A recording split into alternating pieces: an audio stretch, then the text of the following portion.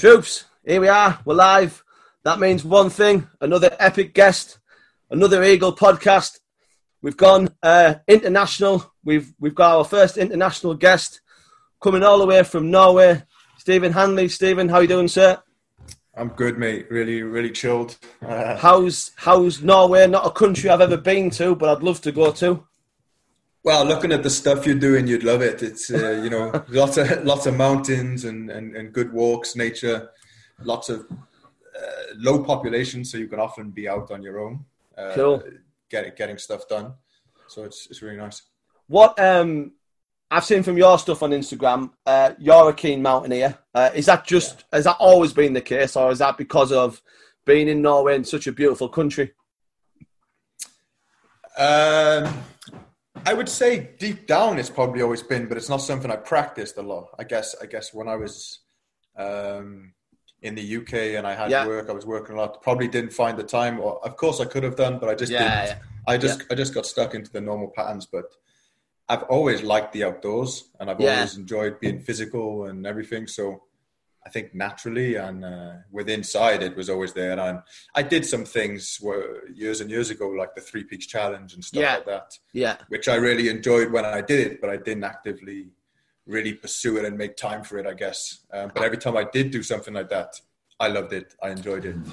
I always find sort of the National 3 Peaks, the Yorkshire 3 Peaks, whichever one it is, that's almost a gateway for people to sort of say, oh, well, that was really fun. I wonder do you know what I mean? What more can I do? It really opens up the barriers for people to get into the outdoors. It is a country that I've seen a lot of, Norway, only via photos, and it looks like there's some special mountains. Weather-wise, compared to the UK, are the winters really, really severe? And is this how does it differ from sort of if I was mountaineering in the UK?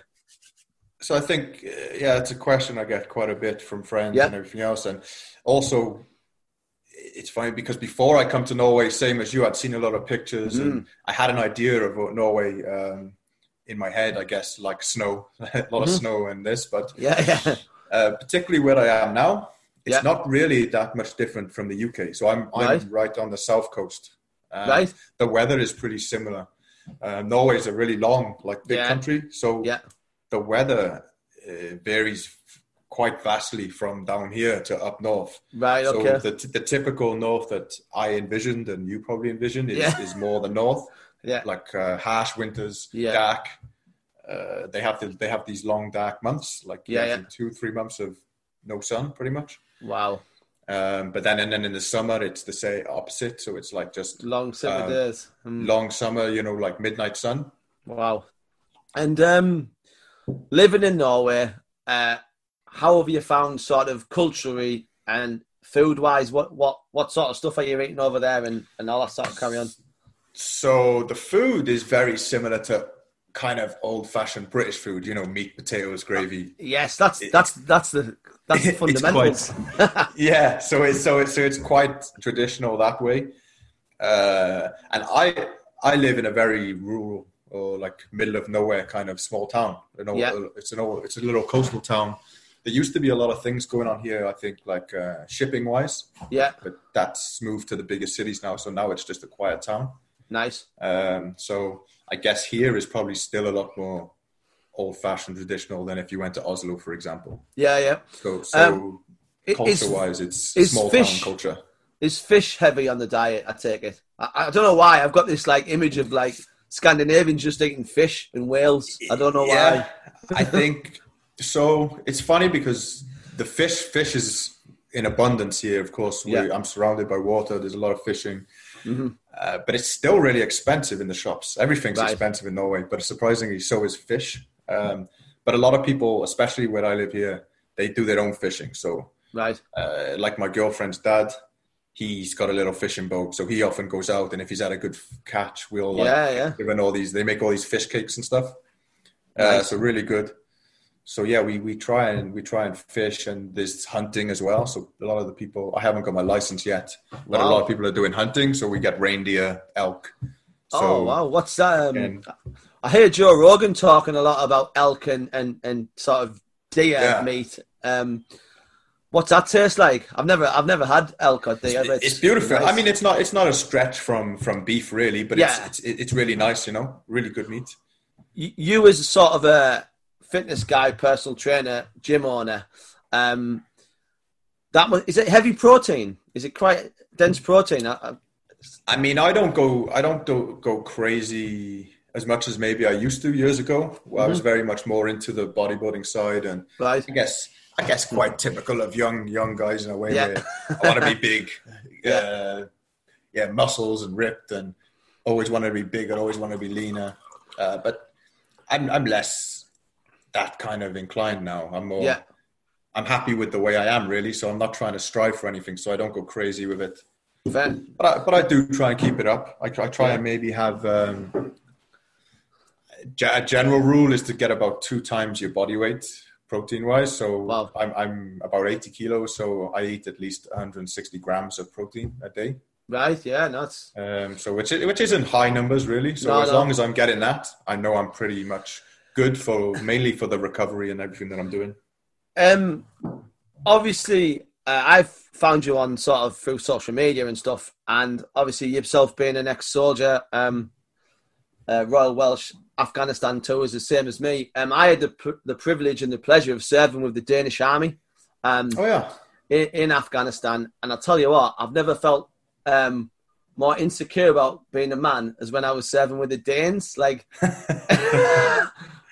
no wonder we had struggles with them back in the day. I was like, what are these guys being fed on? Like, every single guy was like, proper Viking sort of warrior, that Scandinavian generic sort of big muscular guy, shaved head or some sort of hair design. I was like, what is going on?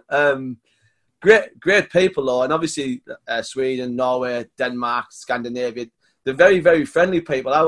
How have you found sort of moving over there? Obviously, you must speak a little bit of Norwegian, do you now? Yeah, so I've been. I probably could have spoke more than I have. Right. It's a very difficult language, but I've really been trying more this year, and I got a little boy now, so cool. I kind of use him to learn because he's of course learning language. So I'm learning with bilingual. Him. Cool. Yeah, so he's really helped me. Or he's helping me learn. So I mainly speak Norwegian to him. That's class. So that's kind of like my lessons every day in a way. Yeah, brilliant. And obviously, you joined the army. Let's talk about your army career. Young lad, grown up South Wales, Cardiff. You must have been similar to me. Either you really wanted to join the army as a young lad, or opportunities in your local area were sparse. Maybe you didn't, like me, didn't do so well at school and you thought, what's my options here? Luckily, I always wanted to join the army, so that's how I ended up in the army. What's your sort of background into it? So I was actually pretty good at school. I didn't like school, but I was good at it, and I kind of managed to get away with doing minimal work and still getting good grades. But I always liked being outside, so I went through a period where I skived off a lot from school. I was always out, just wanted to be out climbing and doing stuff and just being active. And so from a very early age, I kind of already had in my mind that I didn't want an office job or to be going down the academic route like university. So I was always looking at physical jobs. So whether that was going to be a trade or my main two, there was also the army and the fire service. I was very keen on joining the fire service. And I think as I was getting towards the end of school and looking at my options and career path, I started asking more about the fire service, and pretty much everywhere I went. And I think at that time there was like a bit of it was quite a hard period, not taking on so many firefighters. When we're talking, what was it, 2000 and what?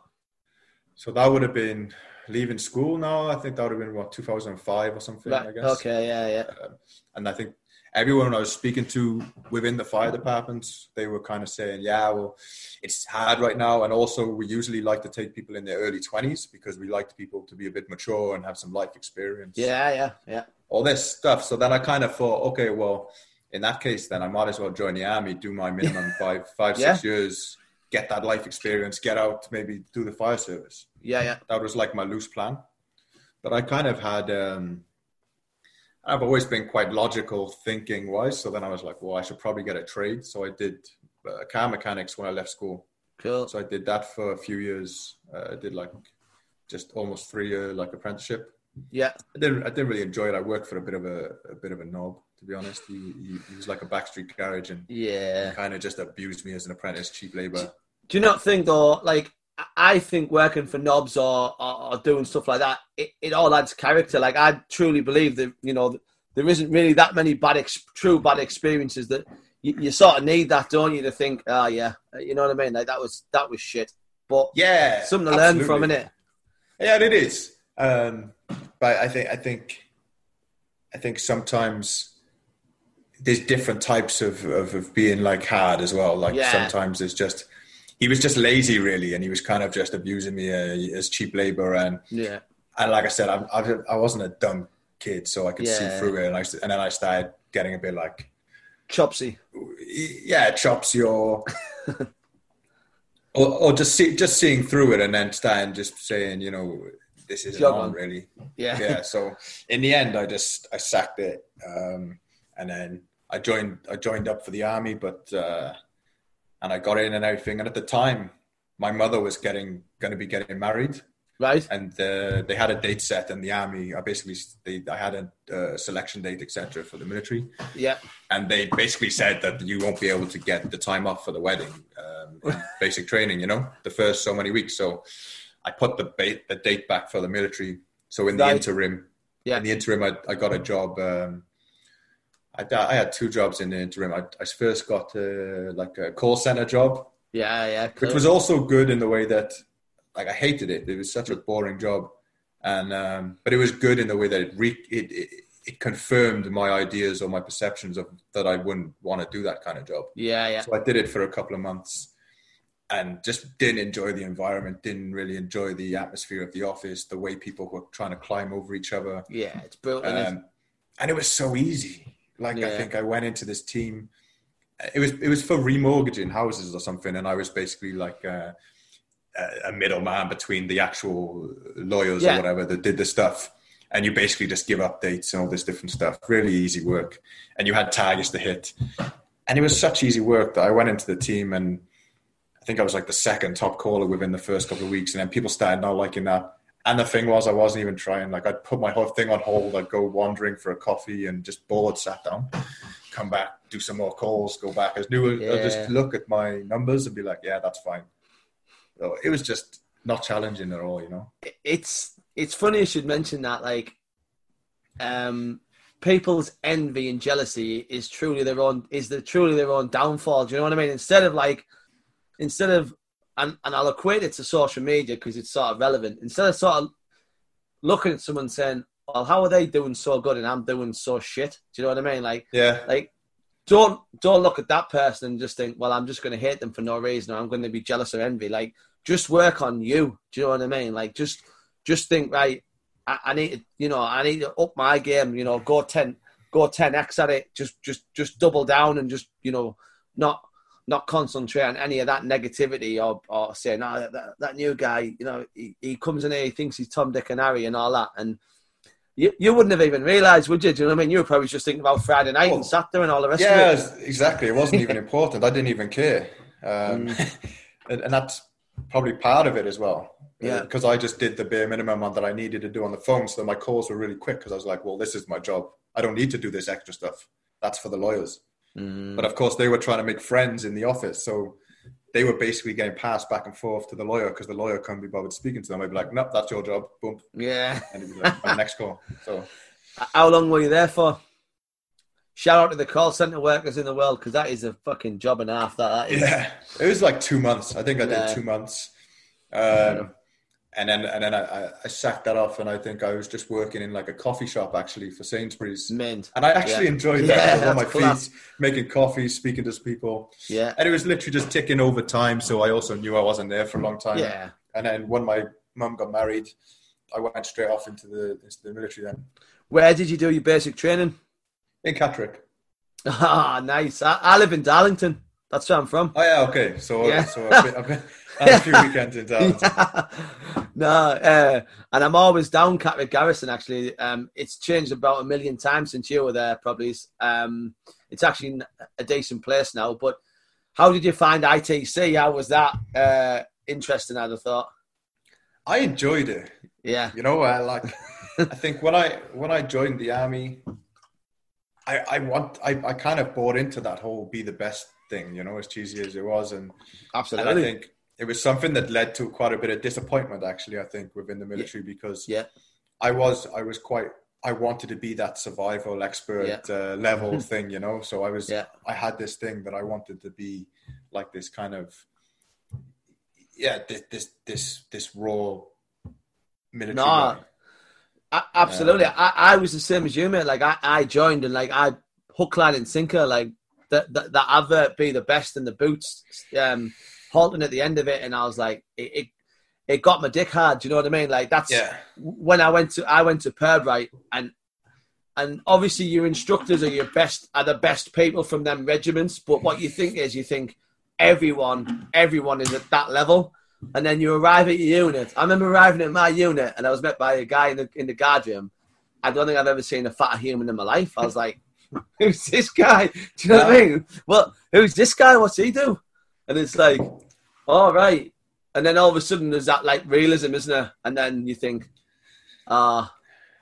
And then you realize you're just sat around most days playing on the Xbox or whatever it is that people are doing in their rooms. Concurrent training. Like for me, I wish there was just concurrent training, you know, map reading, all this stuff going on in the week. But as you probably know, it's most of the time it's just hurry up and wait. You sat around. Doing practically nothing unless an officer's visiting. And then of course you do like demonstration things, pretending that's what you normally do. But. Yeah. Do you know what? You're right. So you got through your Carrick experience, passed out.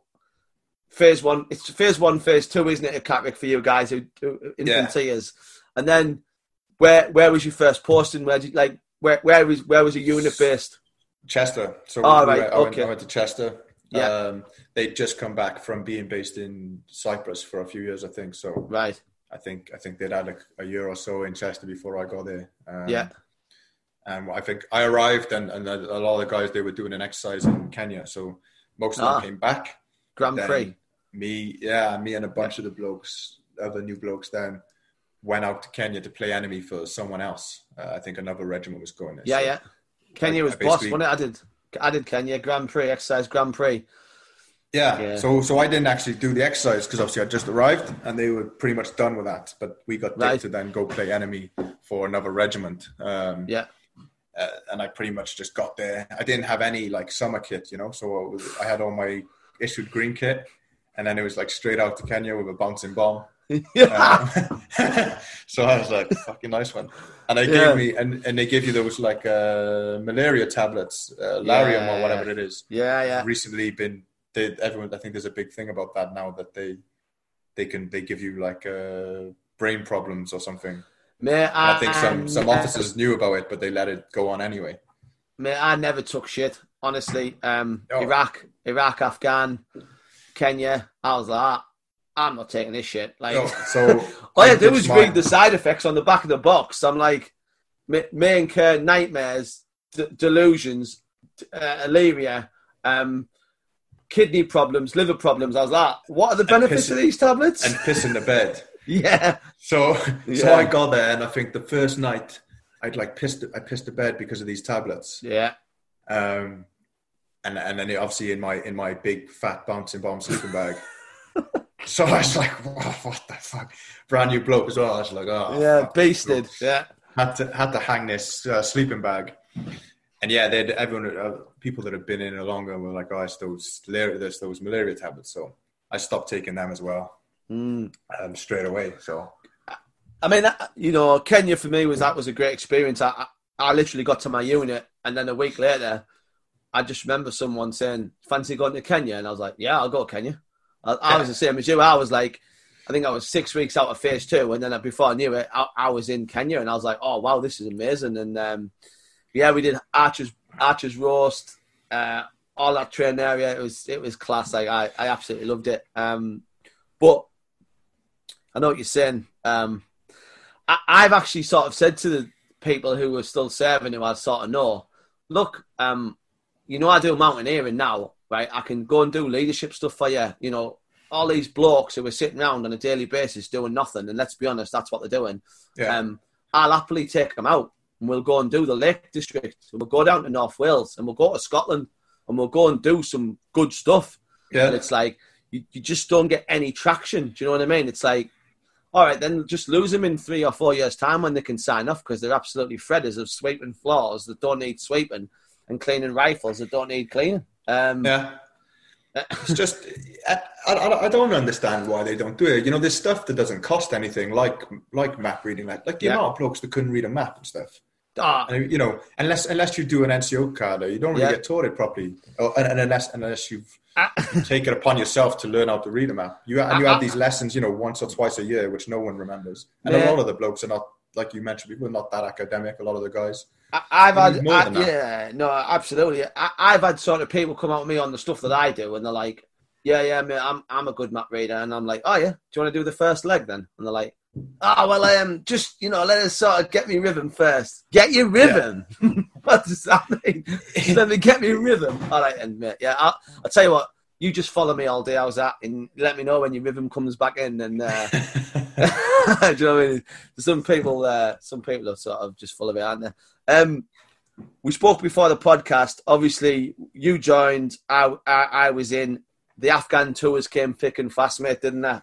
Let's talk about Afghan and you know, I'd done Northern Ireland and I'd done Iraq, but when I got to Afghan on Herrick 8, I was like, "Fuck me, this is Vietnam." Do you know what I mean? That's where I was at. Yeah. And even though I was artillery, that meant nothing. Like, I was in the thick of it, as you was in infantry. Do you know what I mean? Like, just fucking bosh. There you go. Have that. Talk about your tours. How did you find your first sort of tour at Afghan? So it was a pretty kinetic tour. So we did Herrick 10. Mm-hmm. Which was 2010. That summer, Herrick 10 was a summer tour, wasn't it? It was like winter into summer, so we went out December and then come back, obviously, summer. So I think end of 2009 going into 2010, I think it was. And it was good. Like, I enjoyed it. Again, I think I'd been in battalion for maybe a year or something. Yeah. Straight out onto that. So for me, it was actually pretty good because I did my training, had a bit of a quiet period for a bit, and then of course straight into the training for Afghan, which, as you know, is a lot more physical training and exercises and stuff. So actually, I felt like I was doing the shit I wanted to be doing, and then I was excited and looking forward to going on tour and being a soldier. Was that your first operational tour? The first Herrick you did? So that was the first. That was my first tour, and I was a Valen man and a sharpshooter. Yeah, I'll just explain that. Valen man was you were the guy with the metal detector at the front for the people listening, which is a bit like cleaning fucking shark's teeth with a very short fucking brush, isn't it? I also did a bit of valening. And that's a hard gig. And unfortunately, if you was a Tom or a Crow or new or whatever you are, that was your role, wasn't it? Pretty much, the newish guys got. Yeah, I mean, Valen and that sort of role. Yeah, I mean, usually it was one of the new guys, and preferably, obviously, one of the slightly more switched on new guys, because you had to be switched on, because absolutely. So I think usually the not so clever new guy usually gets carrying all the shit. Yeah, like the chub, the ECM chub. If you're carrying it, it's because you're a plank of wood. So we had that, but no, I mean, but again, I kind of enjoyed it. I kind of enjoyed leading from the front, and absolutely. And I had quite a bit of, I did the route selection and stuff. Yeah. So I really did lead. I wasn't told exactly where to go. I knew the rules, not to go the obvious routes and stuff. So I had a bit of freedom to do that, and we did well. I found a lot of IEDs, and I had one big find. I searched some haystacks, and I found like 150 IEDs. Just components to make other stuff. Yeah, IDs, improvised explosive device bombs for those people listening. But yeah, no, it's it it was it was a harrowing experience, and sort of what you're saying there is when I did Valen and when I was in the army, and I did sort of Northern Ireland as well, the back end is, and I do it now in my mountaineering. I'll be walking along a track and I'll be like, right, we're going up over here, and they're like, well, why don't we just go down there? And I'll be like, vulnerable point. Vulnerable point, line of sight, ridge line, command right your ID, we're going over here. And they're like, ground sign. Yeah, people like that. What is he talking about? Why are we now walking in the middle of nowhere, trudging through bogs? I'm like, there's no way the enemy would come through this bog to put a mine, so we're going through. No, it's interesting. I used to like use it. It was like my little bit of own back as well, because the sergeant, our sergeant, he was like a short guy, you know. And he was from North Wales, and we kind of had a little bit of friendly banter because I was a bit of a cocky soldier as well. I was super fit, and like I said, I was confident in my skills, and it went most of the time it was good, you know, like a lot of the senior blokes. I got on with very quick, so I didn't get treated so much as a super crow. I got in quite well with some of the senior bods. I was out drinking with them, and you know, because of this ability of doing the job, I had a little bit of respect, and it was good. And anyway, like, he used to give me a bit of shit, obviously, like friendly banter, and I used to get my own back because he was a short bloke. I'd always pick like long crossings, like things that were easy for me to jump over, and he would. I just hear on the radio, "Handley, you little dickhead." So I'd have my little. That would be like my little giggles for the patrols. And sort of your first. How did you find your first tour? Like everything from landing in Kandahar to going to Bastion on a Herc to the accommodation. The hardest thing for me was the RSOI package. That first few days, man, that's fucking hangout city, wasn't it? Like 15-hour days, just stand after stand after stand. And I was like, get me on my patrol base or get me to my fob or wherever we're going. I was like, fucking brutal, yeah. It was good. I mean, so my first tour, as I mentioned, was really kinetic, and we had a very packed tour, and we went to a new area. So we were part of, I don't know if you've heard of Op Mostarak. Oh, right, okay. Op Mostarak was at the time the biggest air assault since, I think, World War II or something. Wow. And it was a big joint task force with the whole of the like America, Danish, everyone, cool. the whole of NATO, you know. So I think there was a lot of different areas, and we went into a brand new area, which was good in a way because it was a new area, and it was where a lot of the Taliban were based. They hadn't smashed the area with IEDs yet because they were living there or staying there, and so we basically dropped in on them, and then basically fought them, pushed them out, took over, and built our own little compounds. So we went in, you know, did the usual, paid the family some money to go live with a relative, built up, sandbagged it all up, and then we defended that spot and basically just patrolled every day, pushing back the forward. The enemy. So kicking them. So our job then was just to keep on pushing out the areas and just making that radius bigger.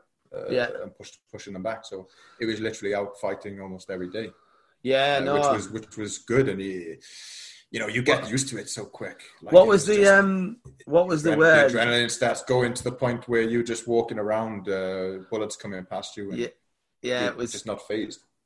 We did a bit of Winnie Hill. We did a bit of February. What was it? Fighting in some cunt's house. That was the saying, wasn't it? Fish fighting in some cunt's house, something like that. It's so you come back from your first tour. How long until you hit your second tour of Afghan? So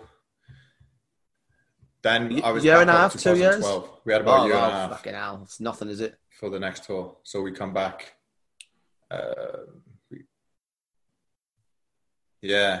So we very much come back. Had about 6 months of, I say, downtime, but you know, just chilled out stuff, and then started training for Afghan again, pretty much. Yeah. So it was straight back into rotation. And were you Did you go back out there as a lance corporal or a corporal, or where were you at? Were you still front man, balance man? No, so I was a bod, and then so I was actually on a promotion ban because I before the first tour, I think I got some anger issues, and I beat up a TA lad in our unit, and then I was on a promotion ban for a year. So I got back. I was still on a bit of a promotion ban, but then I went over to reconnaissance. So, yeah. I don't know if you can hear me actually. Yeah, I've got you, mate. Yeah, no, I've got you. Just it's just going a little bit funky, but it's cleared itself out. Yeah, so a promotion ban, yeah, and then you went back out to Afghan as just a bod. I've been reconnaissance. So we come back from that first tour, and my previous platoon commander, that I had in the rifle company, he went and he took over reconnaissance. Yeah, and he'd like requested for me to go over to there, so I followed him over, and then I spent the time then training for Afghan with the reconnaissance platoon. Yeah, and then my second tour I went out with them. So it was cool. Reconnaissance again, for them people out there listening, is you're much more. You are the forward force, so you encounter a lot more sort of problems, and you're sort of recce in the front, aren't you, for the main body forces who are coming behind you. So you're very much, you are the tip of the spear, is what Stephen's saying with the reconnaissance. So is this you now in the recce platoon out there driving around? What were you in at the time? Wimix, or was the vehicles better by that point? We were Jackals. Ah, right, okay. Right. So we were out in the Jackals. But we were still mostly foot patrolling. Right. We used the Jackal to go back to the main fob to do replens and stuff. But most of the time we were out on foot, not really patrolling very often in the vehicle. Just because of the location we were in, it wasn't really feasible to be doing that or beneficial, you know? Yeah. So most of the stuff we needed to be on foot, getting across the fields and everything, and clearing areas. Yeah. But it was funny because that tour was actually, compared to the first tour I did, it was relatively quiet. You know, we didn't get into it wasn't daily fighting. Yeah. And it got and to a point where I remember not just me, but a few of the boys and like most of the people in recce, the recce platoon is usually full of some of the more experienced soldiers or switch-on blokes. So it's nice being in recce because you get a lot more leeway and independence, like you're trusted to just get the job done. So you feel like you were the big boys. So I know what you're saying there, because when I went back for the second time, I sort of went back out there with my gum shield in, ready to rock and roll again. And I think about a month into it, I was like, where's everyone gone? Like, where's all the gadgets gone? Because I've come for a tear up here, and now I'm being told, oh, well, the Taliban's tactics obviously changed. And obviously this is where your injury comes into it, because the threat, the IED threat was huge, wasn't it? In the sort of mid to late Herricks, the IED threat was like the nightmare, wasn't it? That was the one. And I think, as I mentioned, with the first tour, we went into an area that no one had been before. So there wasn't as much IEDs planted by that point. But the second time we went into an area where the army has been, or the British military has been in and out of. So I think they've had periods where they left and they went back to it and all these things. So obviously with all those interim periods where no one was there, they were able to get in and just cover the place with IEDs. So there was IEDs everywhere, and IEDs that have been there for years between all these different periods. So there was a lot of stuff out there with that. But yeah, the fighting wise, we were almost bored. You know, we were like, and you know, all the blokes, like I said, are all like experienced fighters. So we were all a little bit like, fucking hell, shit. And then all of a sudden, it was like, boom, we had a period then of a few weeks where it was really crazy. Like we had snipers. I think they brought in like Chechen snipers and stuff like this. So foreign fighters. So we had like, I think because we had a couple of little bases around with we had like mortars, platoon. Where were you based? Where was this? So this was, do you know Fabulette? What? It was south of Sangin. It was a little bit south of Sangin. Fuck. So yeah, so we were there, and we would just had our own little compound that we made that was built up. So we were just out on a forward operating base, going from there. And I think there was like another little forward operating base not far from us with one of our other fire support. I can't remember if it was like anti-tanks or something. Yeah. But anyway, one of those guys got hit with a sniper, and then I got hit on a patrol. So I was just on foot patrol, just a regular foot patrol. Yeah. And going along a field and stood on IED. Right.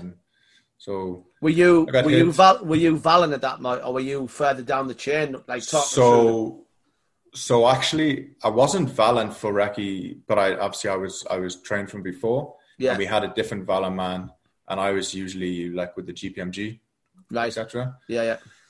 Or just with a normal rifle. So it depended on what the task needed. Yeah.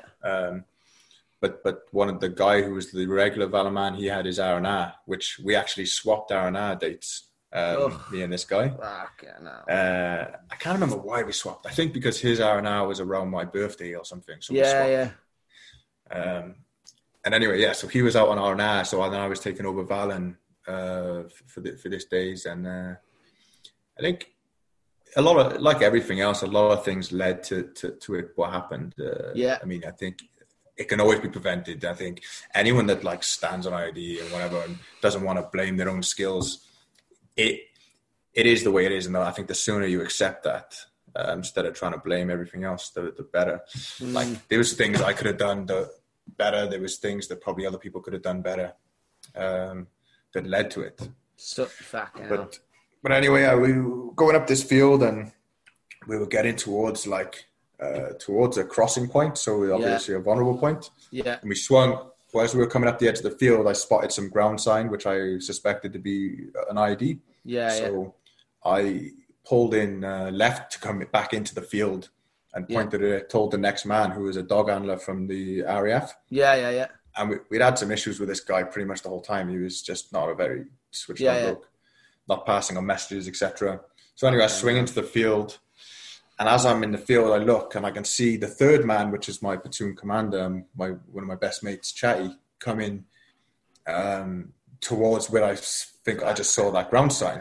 So I was like, whoa, stop. And I was like, look to your right. Do you see like this disturbed earth, etc.? He was like, yeah. I was like, fucking get away. And then I started having a go or shouting at this dog animal, what you're not passing on messages again, blah, blah. And I don't know at what point in this argument, but either way, I'm having a go at him. And then all of a sudden, boom, I think I must have taken a step. And I was distracted, took a step, got blown up. So there was another IED in the field. Okay, no. So, and then funnily enough, or maybe not so funny, obviously I was in the air, seeing the tops of the trees, and kind of straight away knew I'd just been blown up. So I was, and of course I've seen this before and I've had experience with it. So, legs, so I landed on the ground and my shoulder was really hurting because I landed on my shoulder, and I was just thinking, okay, I've just got blown up. Let's have a look at the damage. So had a look down, and sure enough, I think like my left leg was gone completely, my left foot, and then my right was just hanging by some skin. So I was like, right, okay. And then by this point, the medic, because we had a medic on patrol, he started making his way to me and patching me up, squaring me away. Oh, sorry, mate. I don't know what happened there. Right at a very fucking critical moment as well. That's technology, folks. So you were saying the medic made his way towards you. So the medic got to me, and he's doing all his medic stuff, telling me what's up, what the situation is, etc. And I remember there was a point, I can't really remember if he was there by this point or if I'd done this before he got there, but after I seen my legs, obviously I checked my man bits. Yeah, absolutely. And I remember putting my hand down, having a feel, and I lifted my hand up to see, and it was just bits of skin and blood and all this. Fucking hell. And my heart just sunk, and I was like, oh, fuck. And then my thumb started throbbing, and I looked and I had a big hole like out of my thumb. So I was like, oh fuck! So I wiped it clean, checked again, and it was all good. So yeah, all that was okay. So I was like, okay, that's a story that I've fucking heard about 1,000 times from people who have done similar things. Like that, it's almost like I know my legs are gone, but as my dick and my balls still there. Like yeah, yeah, and fair enough. So obviously, you're 9-lined out of 30, like back to Bastion. I hit another ID after. So I got blown off the stretcher as well. Fucking hell. So you know that ground sign I said before? Yeah. The one that the message didn't get passed on about? When they got me on the stretcher, they took me down the side of the field. And that thing I seen was an ID. So the medic stood on it and we got blown up again. But luckily, like I mentioned, this area I think has had IEDs there for so long that legacy. I think it was like kind of inert, so it was only a partial detonation. So luckily it was like enough to blow us all over. The medic had like I think 8 fractures from his ankle to his foot or something. That is fucking brutal. So I remember going through the air off the stretcher and just thinking, for fuck's sake. And I don't mean to laugh, man, but only in true fucking military fashion can anyone think like, I don't fucking believe. Like, do you know what I mean? Like, I bet. Did someone crack a joke as well? I bet someone like fucking cracked a bit of a thing as well. Like, Jesus, we're not stepping any more fucking bombs today. Yeah, well, it was like so. My mate Chatty, who was on the stretcher party, one of those guys, he kind of come up and I thought maybe I was blind because I think I had on mud in my eyes. Yeah, I was like, fuck, I can't see. And he tipped water on me and washed my eyes. And I was like, I looked at him and I was like, am I more fucked up now? Am I? And he just looked at me and he looked me up and down and went, nah, I think you're the same amount of fucked up. So I was like, all right, cool. And then one of the guys, Murphy, he was like, obviously stood further back or taking a knee. And I heard him, Handley, mate, are you all right? I was like, I've been blown up twice, you dickhead. No, I'm not all right. He was like, yeah, sorry, mate. Are you all right? Yeah, I've just been blown up twice in the space of an hour, you fucking lunatic. Yeah, no, I'm fucking brilliant. That was like a stupid question. But, and then I just looked at Chai and I was like, right, just fucking get me out here now then, is it? And he was like, all right. And so then we waited for the helicopter and I think it took about half hour, I think. And then I was off to Bastion. Woke up. That was on a Saturday. I woke up on the Sunday in Bastion, and luckily, I think the flights were every Sunday and Thursday at that point. So I was on a flight the next day. Then I think there was an Estonian guy on my flight who actually had exactly the same injuries as me, double baloney amputee. So we got flown back and started the process for treatment, rehab, and everything else. Fucking hell. So you lost did you lose your legs below the knee? Yeah. Right, okay. Both below. That is like, people who don't know, like, if you're going to lose your leg, like, you fucking pray, don't you? Like, it's below the knee. Because then you can, obviously, when we talk about your Instagram and stuff, you live an active life. Do you know what I mean? And I see you on the track running. You're a super physical guy. You've got stuff planned for 2020, Matterhorn, etc. So you're living an active life. But where'd you go back to? What you call it? It was in Birmingham. Birmingham Hospital. Selyoak, is it now? Selyoak, is it? Yeah. So I can't remember them. No, it's is it Queen Elizabeth Hospital or something, I think. And obviously, the team at Bastion, some of the like the work that they did there was like groundbreaking, wasn't it? You know what I mean? The amount of blokes and people who they saved was just unbelievable, wasn't it? Do you know what I mean? Like, that hospital in Bastion was just next level. Yeah, I mean, obviously I was full up of horse tranquilizer or whatever they give me. Ketamine. Yeah. So I don't have much recognition, visual experience of it, but no, I mean, I'm here. They squared me away. Yeah, and it's been, considering how big of an injury it was. I had a fast recovery and a fast. It's been, was it 2012? So 7 years and the way I've come in 7 years and the things I've done, it's quite crazy actually when you take the time and sit and think about it. And I wouldn't be without the guys at Bastion that swept me away, and everything else. So it's funny because I don't know who they are. That's the mad thing. I don't know what they look like, who they are, or whatever. But if they are listening to this, or maybe. No, absolutely, and that whole experience is absolutely savage, and it's life changing. But on a positive note, look like where you are now. Do you know what I mean? And the things that you're doing now, you've turned a really shit situation, and you've gone right. Well, I can be here, or I can push on, and. People only have to check out what you're doing on online and on social. You're really, really pushing forward and living a super active life. And, just goes to show, doesn't it, mate? Like, life goes on, doesn't it? Do you know what I mean? Like you can crack on is what I'm saying. From absolutely. From super hardship like that. You have a choice of what you're going to spend your energy and focus on. I mean, you can sit around and spend your energy and focus on all the things you don't have or what you've lost or whatever it is. Or you can do exactly the same, but focus on what you still have or on what you can do. Yeah.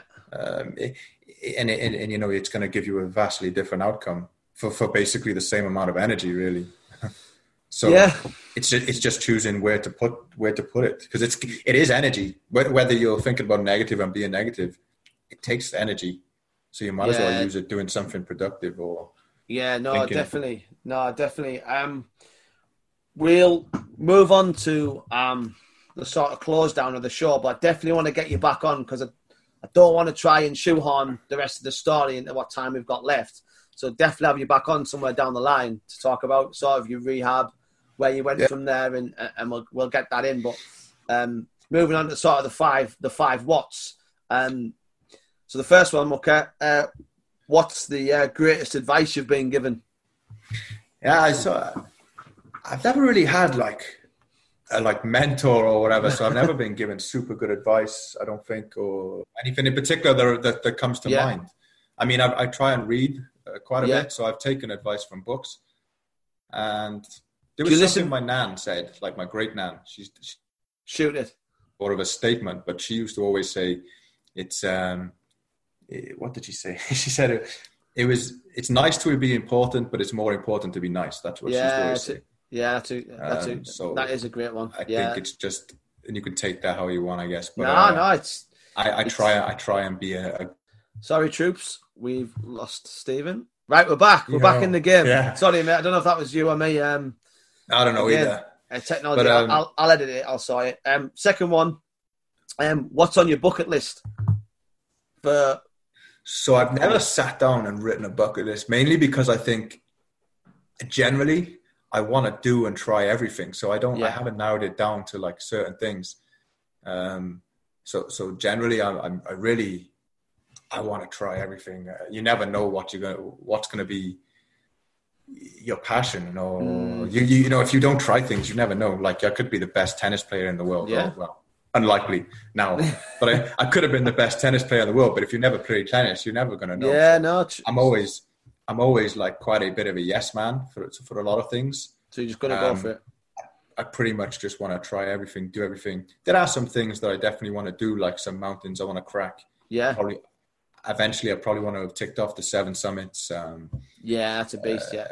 And so and many other things like that, but no, I haven't taken the time and sat to do a bucket list, mainly because I think I just want to fucking do it and see everything. Every day is your bucket list. I think I'm presuming I might know this one.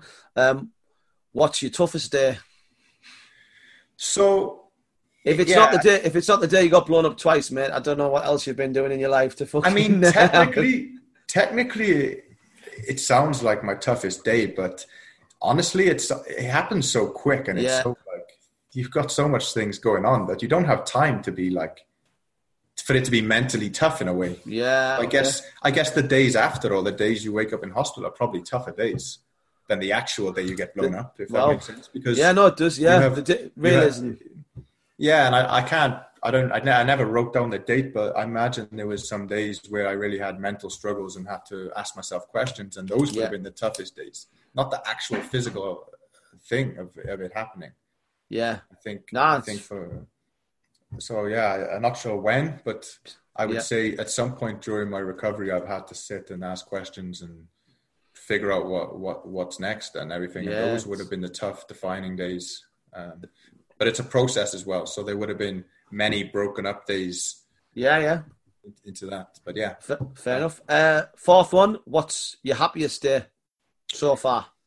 Happiest day so far. I think,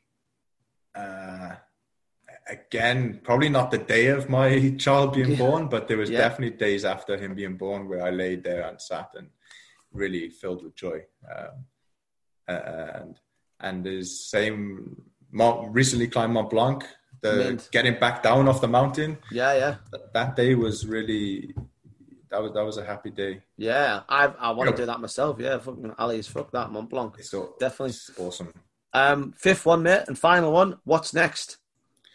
So as you mentioned already, I'm planning on doing Matterhorn next summer. Mega. I'm trying to learn how to be better. I started learning how to snowboard last winter, so I'm trying to practice that this winter. Cool. At snowboarding. I think that's all I've got planned right now. Fair enough. No, that's a fair shout. Ladies and gentlemen, that's been a fucking brilliant Eagle podcast. Thanks very much to Stephen. Just goes to show you, the guy's cracking on with life. He got blown up twice on the same day. I know people who struggle with getting out of bed on a Monday morning and they think they're having a bad session, but it just goes to show you, it is what you do with your life and how you crack on. Stephen, what have you got coming up? Where can people find you? Social media, website? Go for it. Tell the world. So social media, Instagram mainly. I don't use my Facebook that much. But Stephen.Handley. It's nice and easy. And I'm on there. Just it's a little bit random. I don't have a super set focus. Like sometimes it's a little bit of me and my kids. Sometimes it's family stuff, traveling stuff, physical stuff, the gym, climbing. So I'm not one of these influencers that's trying to sell some discounted supplements or whatever. So it hasn't got a super focus on it. But if you want to check it out and see what I'm up to, then that's where you can find me. Mega. Ladies and gentlemen, that's been Stephen. We're definitely having a part 2 because there's a lot that we still need to talk about, but I didn't want to shoehorn it in. Great Eagle podcast. Great to have Stephen on. This will be out ASAP. Stephen, thanks very much for coming on, Mucker. We'll catch up again soon. Thanks for having me, mate. Cheers, mate. Thank you. Cheers. Bye-bye.